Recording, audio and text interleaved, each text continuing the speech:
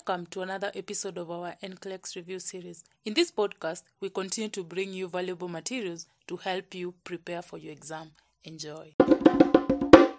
All right, now Cushing's syndrome or Cushing's disease. And once again, the picture of that man just popped in your mind, didn't it? Remember the man in the book? Yes.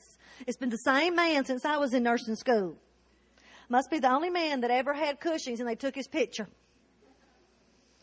Now let's look on board, y'all. If you see Cushing's, just think Cushing's, period. They're not going to get specific as to which type it is, syndrome or disease, but sometimes people will ask questions about that. Cushing's, at the top of your page, write this down. Too many steroids. Too many steroids. That's what you need to remember when you see the word Cushing's. All right, so let's look at our handout now. Cushing's syndrome can be from exogenous administration. In other words, someone who is taking steroids for the treatment of asthma, COPD, autoimmune disorders, organ transplants, chemo, allergic responses. These patients could receive too many steroids as a part of the treatment and develop Cushing's syndrome. You take steroids long enough, and you're going to get Cushing's, okay? That's just part of it. Cushing's disease would be endogenous. In other words, you've got like a tumor inside your body that's producing too much of this. All right. Next statement says, these patients have too many glucocorticoids, mineralocorticoids, or sex hormones. In other words, too many steroids. And notice we've got the symptoms grouped in 3 different groups for you.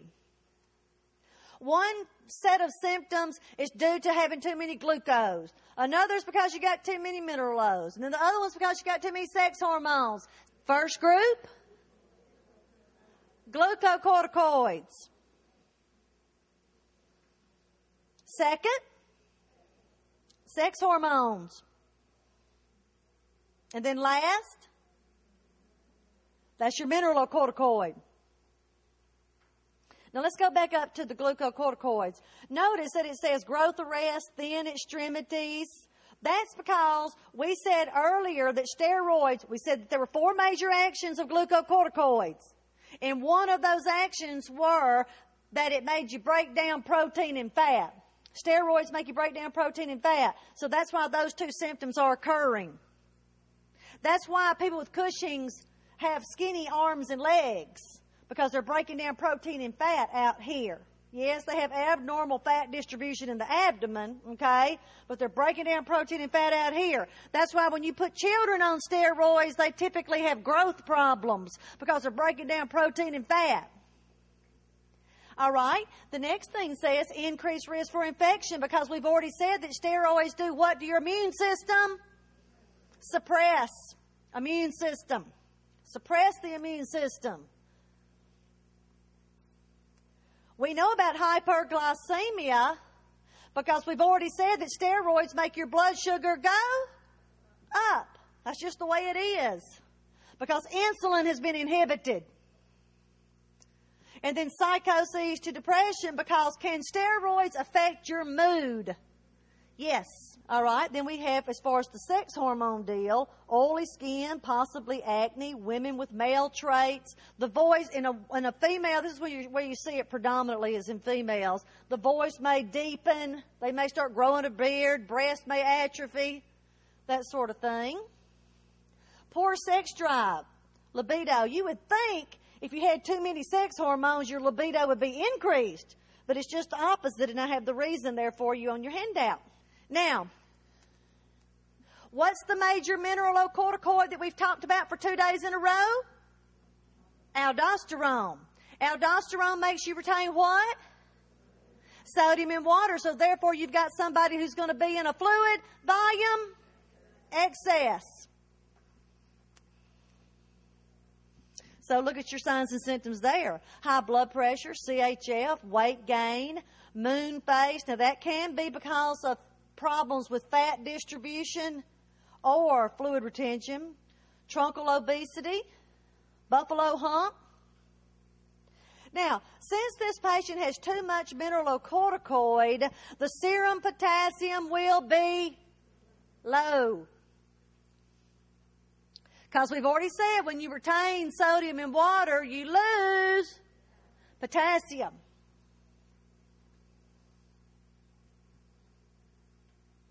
If you did a 24-hour urine on this patient, the cortisol levels would be what? What you think? High. Because cortisol is just a fancy word for what? Steroids.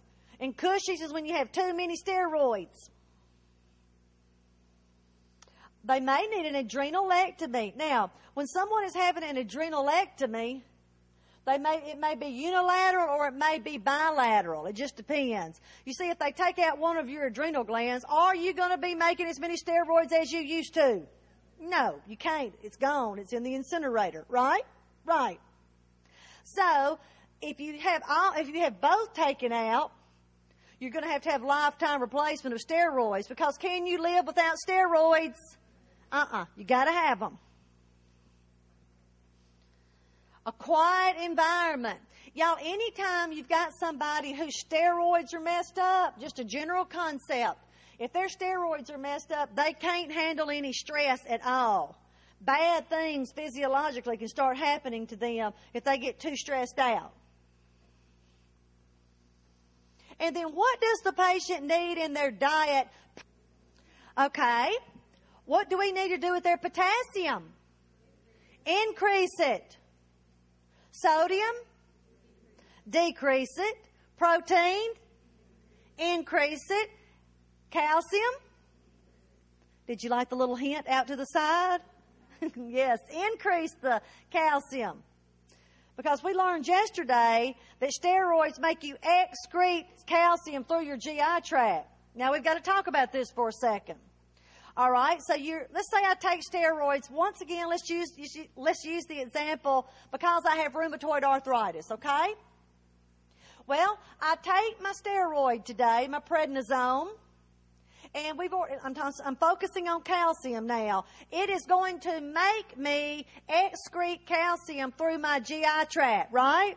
That's just a side effect of the drug. So therefore, my serum calcium is going to go down. But I've got a way to fix that, don't I?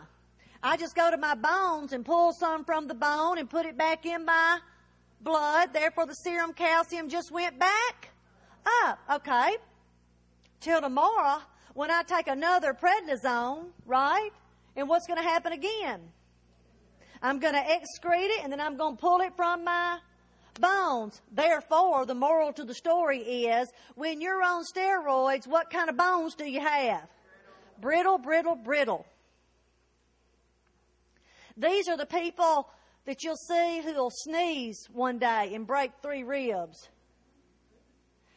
Or you will be doing CPR one day on somebody who's been on steroids, and every time you compress the chest, what do you hear? Those ribs snapping.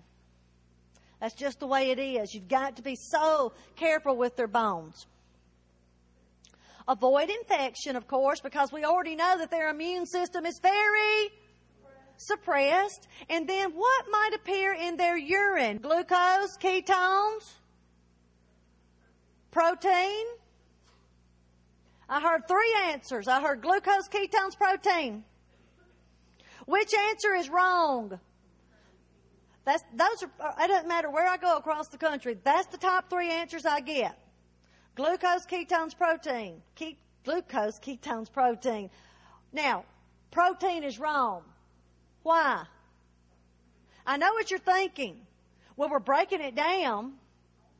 But the only time you have proteinuria is when you have glomerular damage. Have we even said glomerulus since we started this class? I don't think we have, but maybe so. Yesterday, okay, we've said it one time.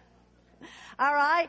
This person, unless the test question says they have glomerular damage, you're not going to see the proteinuria. But those are the most common answers we get. Glucose we understand because the blood sugar's going up and we're going to spill the excess over into the urine. And ketones because they're breaking down what?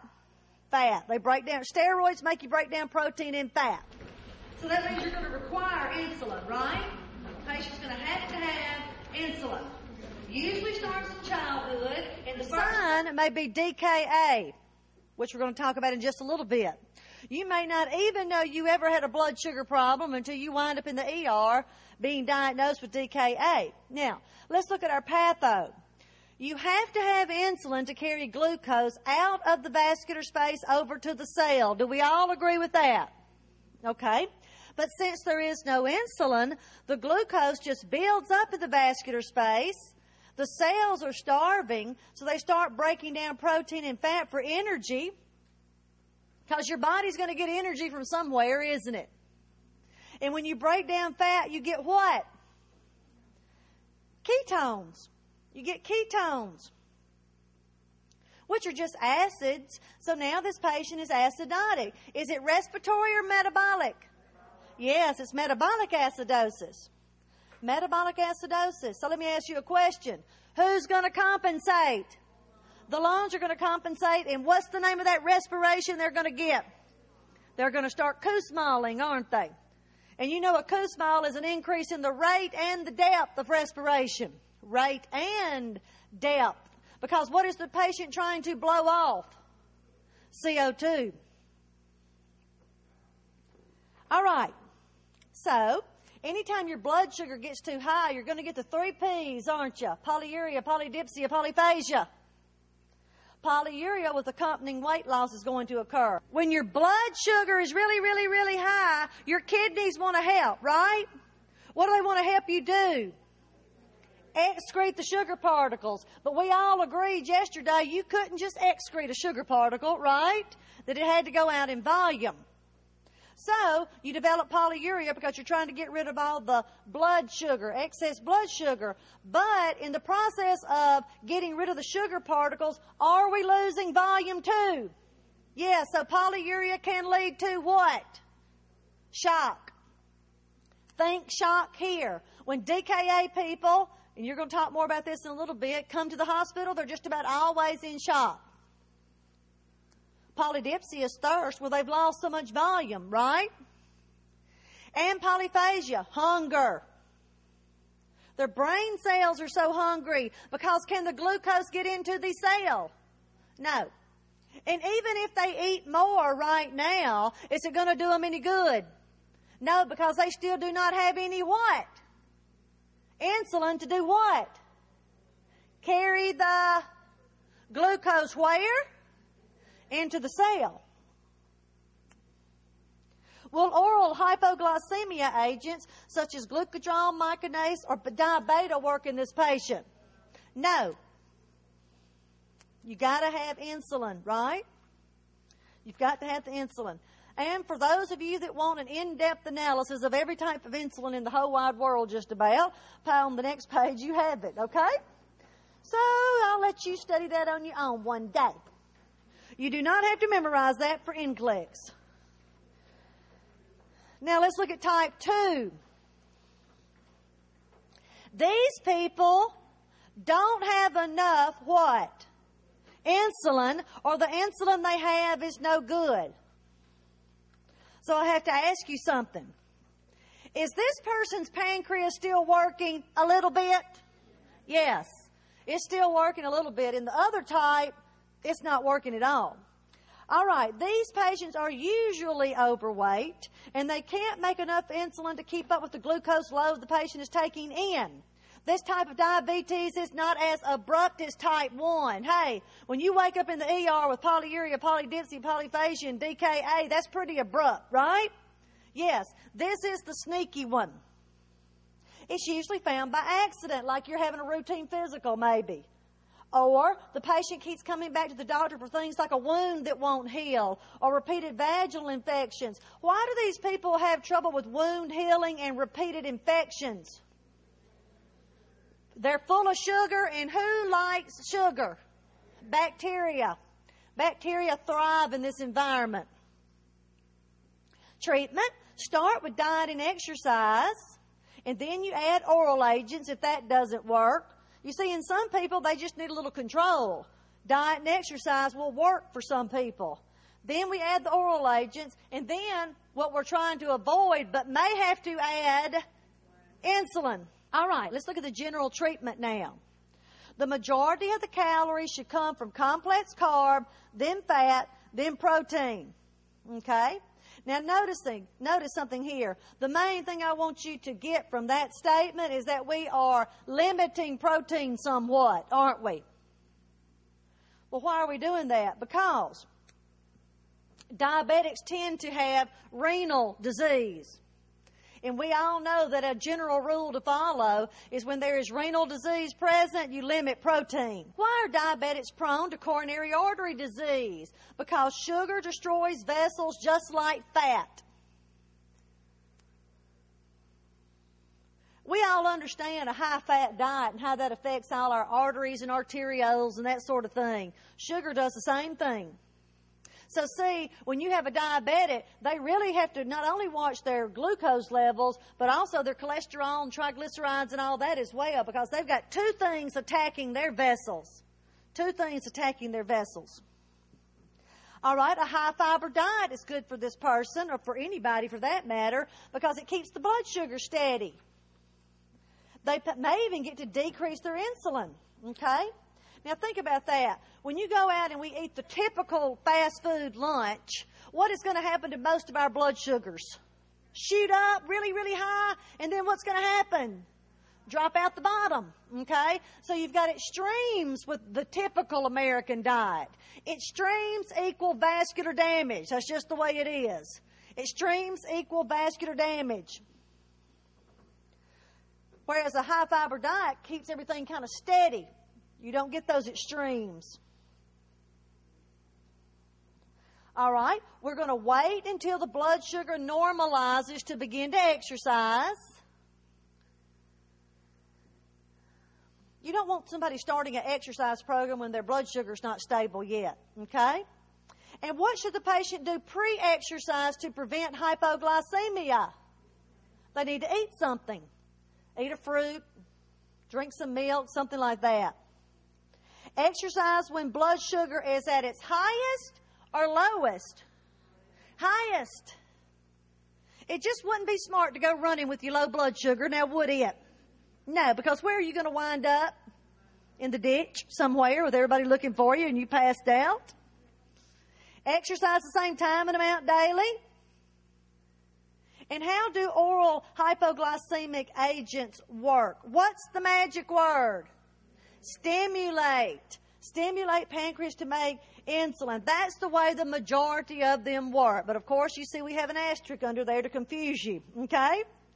As a rule, if a brand new nurse needs to know that they stimulate. That's the way the bulk of them work. That's what I would know for boards. Okay. Now, how is the insulin dose determined? Well, the dose is increased until the blood sugar is normal and until there's no more glucose or ketones in the urine. Regular's clear, NPH is cloudy. Which one do you draw up first? That's right, clear. And what's the only type of insulin you can give IV? Okay, the clear, the regular. And then we have the hemoglobin A1C. It's an important blood test. It gives an average of what your blood sugar has been over the past 3 months. That's how the doctor can tell if you're telling a story about your blood sugars you wrote up this morning on a piece of paper to take to the doctor, right? Because they're going to get your A1C and see if you're telling the truth or not. All right. Patients should eat when insulin is at its peak. Now think about that. When insulin is at its peak, that means that's when it's working the hardest, right? And when it's working the hardest, that means that's when your blood sugar will be at its lowest. So I better hurry up and get them something to eat to prevent hypoglycemia. Now, what happens to your blood sugar when you're sick or stressed? What happens? It goes up. That's a normal compensatory mechanism, right? It says the normal pancreas can handle these fluctuations. An increase in the blood sugar when sick or stressed is a normal reaction to help us fight illness or stressor. But when you're talking about a diabetic, are you talking about a normal pancreas? No, it's not a normal pancreas. That's why when the diabetic gets sick, I don't care if it's strep throat or a GI bug or whatever it is, they better start watching their blood sugar really, really, really closely, because their blood sugar is going to go up, just like mine and yours would. But they've got to do what to their insulin dose? Increase the dose. If they don't increase the dose, what major complication are they headed towards? DKA. Illness equal DKA. All right, rotation of sites. Rotate within an area first. Rotate within an area first. Now, what that means is this. You know, we're talking perfect textbook world here, okay? The patient is supposed to say, this week I'm using my left arm, and I'm going to use up every site in this arm. And then I'm not going to use that arm anymore for 4 more weeks. Why? Because I want to give this tissue time to do what? Heal. If you're just giving shots to yourself at random, does the tissue ever get well completely? No. And that's when you're going to start having all the scar tissue, connective tissue. Your teacher probably called it lipodystrophy. And then when that happens, what just happened to your insulin absorption? Decreased. If I'm a diabetic, I have a chronic condition, don't I? I want to save and conserve sites for a long, long, long, long time. And have y'all heard the latest study on giving insulin shots at home? Well, they're not telling people that they have to use sterile. This is not Inclexi, what I'm telling you, okay? They don't have to use sterile technique anymore. They're telling them you can give it straight through the clothes now, because the bacteria count at home as your bacteria. So, Dr. Isidore Rosenfeld, Fox News Sunday, okay? Now, like I said, that's not Inclexi. We're not going to give it through the clothes at the hospital, okay? Okay. All right. Do we aspirate insulin? No. You know, they used to always aspirate insulin, okay? But, you know, there's so much tissue trauma every time you aspirate, and we don't want more tissue trauma. They've got enough tissue trauma, okay? The only time I would ever aspirate is if you had somebody that was so skinny, okay? They didn't have any sub-Q tissue at all, sub-Q fat. Then you may want to do it then. But for boards, you don't have to aspirate insulin. And what's that other drug we do not have to aspirate? Okay, Lovenox or heparin, okay? Too much tissue trauma. All right, now, you probably wrote down things like shaky, nervous, jittery, increased pulse, nausea, headache.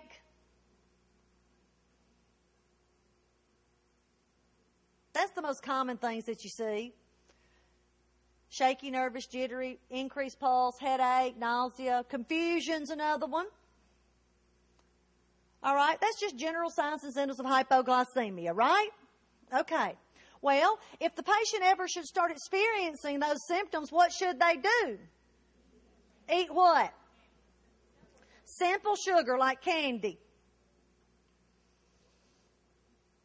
Why do we say simple sugar? We want them to get their blood sugar up really fast.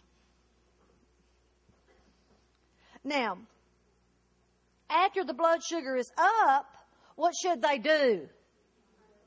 Eat some more. But now what do they need to eat? Okay, a complex carb and a protein. Why? To sustain the blood sugar. To sustain the blood sugar. What if they just drank the Coke and didn't follow it up with the complex carb and protein? What's going to happen again? You're going to bottom out again. Every time a diabetic bottoms out, they lose a few brain cells. Is this a good thing or a bad thing? Bad. That's what we're worried about. We need to save those brain cells. You enter a diabetic patient's room and they're unconscious. Do you treat this patient like he's hypo or hyperglycemic? Yeah, hypo. Could it be hyper? Yeah, it could be hyper because you could have unconsciousness with either one. We don't know which one it is, but we have to assume the worst and pretend it's hypo because I'm most worried about what? Brain. Okay.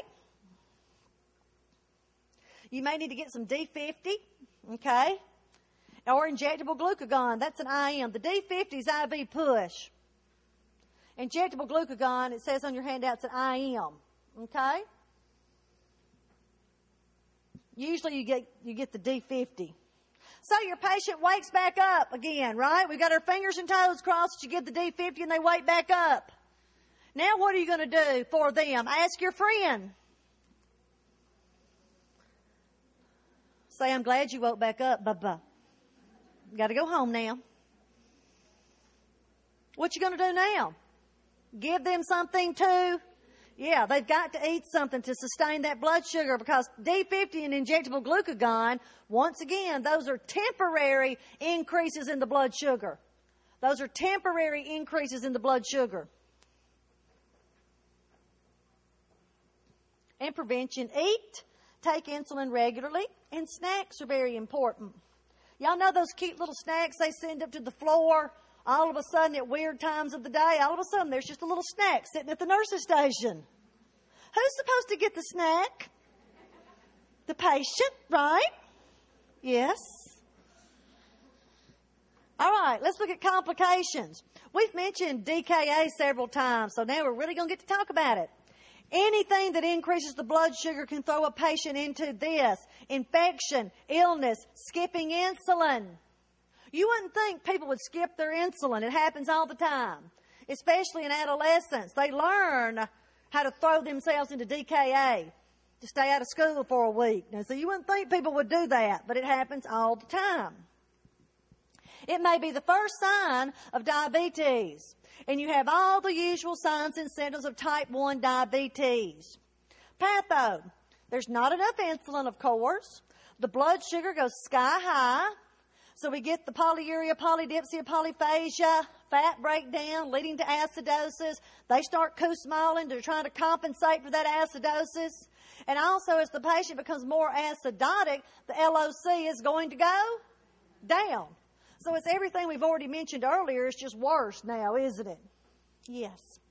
We've got to find the cause. Hourly blood sugars and potassiums are going to be done. And the reason we're doing hourly blood sugars and potassiums is because we're giving IV insulin. IV insulin. Insulin decreases glucose and potassium. But by driving them out of the vascular space into the cell. You know, anytime you're giving IV insulin, you better worry about hypoglycemia and hypokalemia, right? That's your two biggest worries with IV insulin. Hypoglycemia, hypokalemia. Well, now that you're messing around with somebody's serum potassium, do you see why they need to be on a continuous EKG? Yes. Hourly outputs. Remember, this person's going to start out with polyuria, but are they going to stay polyuric? No, at some point they're going to switch from polyuria to oliguria, and it could go all the way to anuria. So are we worried about renal failure? Very worried about renal failure here. By the time you get the person to the ICU and you put a catheter in, there's a chance they may have zero urine output because of the anuria that's already occurring. We better watch the ABGs because which major acid-base imbalance are they in? Metabolic acidosis. Metabolic acidosis. All right, IV fluids, big. They're going to start with normal saline. Now, normal saline is what class of solution? It's isotonic. And we learned yesterday that isotonic solutions go in the vascular space and they stay there, and they build up and they build up and they build up, and they make your blood pressure come back up again. So is this a good thing or a bad thing for this person? It's a good thing. Y'all are like, I don't know. I ain't saying nothing, okay? It's a good thing. We want the blood pressure to come back up. Okay, now tell your friend why their blood pressure was even down to start with. Because they've lost so much volume from the polyuria, right? Okay? Now, then, when the blood sugar gets down to about 300, y'all, if it's getting down to 300, it must have been really high, huh? Yes. When it gets down to 300, we switch them to D5W to prevent throwing the patient into hypoglycemia. Because what are we still giving to the patient? IV. Insulin. And that next dose of insulin at 300, that next dose of insulin could do what? Drop them out the bottom. And anticipate that the doctor will want us to add what to the IV solution at some point? Potassium. All right. The next complication we have is HHNK. HHNK is the most commonly used name for this complication, okay? There's about 10 different names for HHNK, and we've got a couple of them listed for you on your handout. No matter what you get on the test question, you're going to recognize that it's HHNK, okay? Now, look at that name, hyperosmolar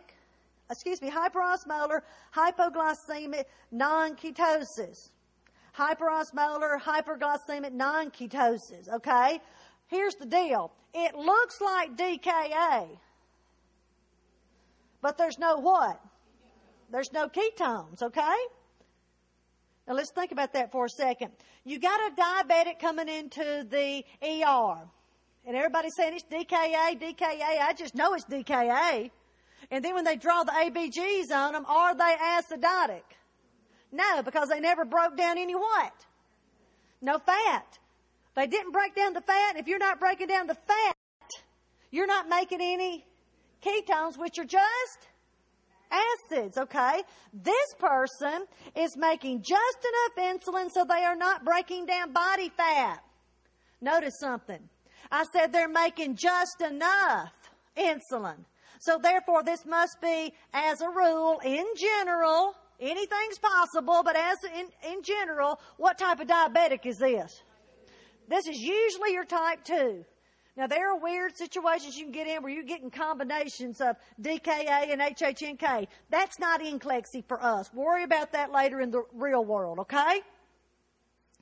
As a rule, it's the type 2 diabetic. All right, no fat breakdown, no ketones, no acidosis. Will this patient have Kussmaul respirations? No. Why? Because they are not what? Acidotic. In the NCLEX world, type 1 DKA, type 2 HHNK. Other complications. If I had to pick the major complication a diabetic has, it would have to be the vascular problems. Because we've already said that excessive blood sugar will kill your vessels, right? And also high fat in your vessels. So they have two things attacking them. So vascular damage, and it can start at the eyes and go all the way to the toes and catch every organ in between, right? All right. Now, we'll develop poor circulation everywhere due to the vessel damage. Sugar irritates the vessel lining, and then accumulation of sugar will decrease the size of the vessel lumen, therefore decreasing blood flow. Diabetic retinopathy. Can this lead to blindness? Yes. Diabetics better be taking care of their eyes, big time. Nephropathy, kidney damage, that's a biggie. The kidneys are very vascular. So anywhere you've got a lot of vascularity, the diabetic's at risk. Neuropathy as well. Sugar kills nerves. Sugar kills nerves. So that's why the patient can wind up with sexual problems like impotency or decreased sensation. Foot and leg problems, pain, paresthesia, numbness. Cut those toenails how? Straight across. Do we cut them really short? You're not supposed to. Do they have to wear shoes all the time? Yes. Do they have to be good shoes? Yes. Well-fitting shoes, right? Do they need to soak their feet for long periods of time? No. Do they have to dry well between the toes? Yes, because what likes to live in there? Bacteria love it between your toes. Do they need to inspect their feet every day or once a week? Every day. Okay? What if they can't pick their foot up and look underneath? What could they use? A mirror or a good friend, right? Yes. All right, those are the basics. No harsh chemicals on the feet. No harsh chemicals on the feet. You know, there's a lot of elderly people out there that use methylate for everything. You ever seen methylate in your granny's cabinet? The orange, fluorescent orange solution they put on everything? Or alcohol? I know my granny put aloe vera, alcohol, and Dial soap on everything, okay? And have you ever been to the nursing home after the foot doctor's been there? All the patients are lined up in the hall in their wheelchair and their feet are fluorescent orange from all the methylate they put on. It's not pretty. All right, other things. Neurogenic bladder. The bladder does not empty properly. The bladder may empty spontaneous. That would not be fun, okay? Or may not empty at all. I don't know which one I'd rather have, okay? And then gastroparesis. The stomach empty, when stomach emptying is delayed, so there's an increased risk for aspiration. Now tell me why the diabetic has an increased risk for infection. What are they full of? Sugar. Who likes sugar? That's right. Bacteria love sugar. Thanks for listening. If you enjoyed this episode and would like to help support the podcast, please share it with others and leave a rating. We wish you all the best in the coming examination. See you next time.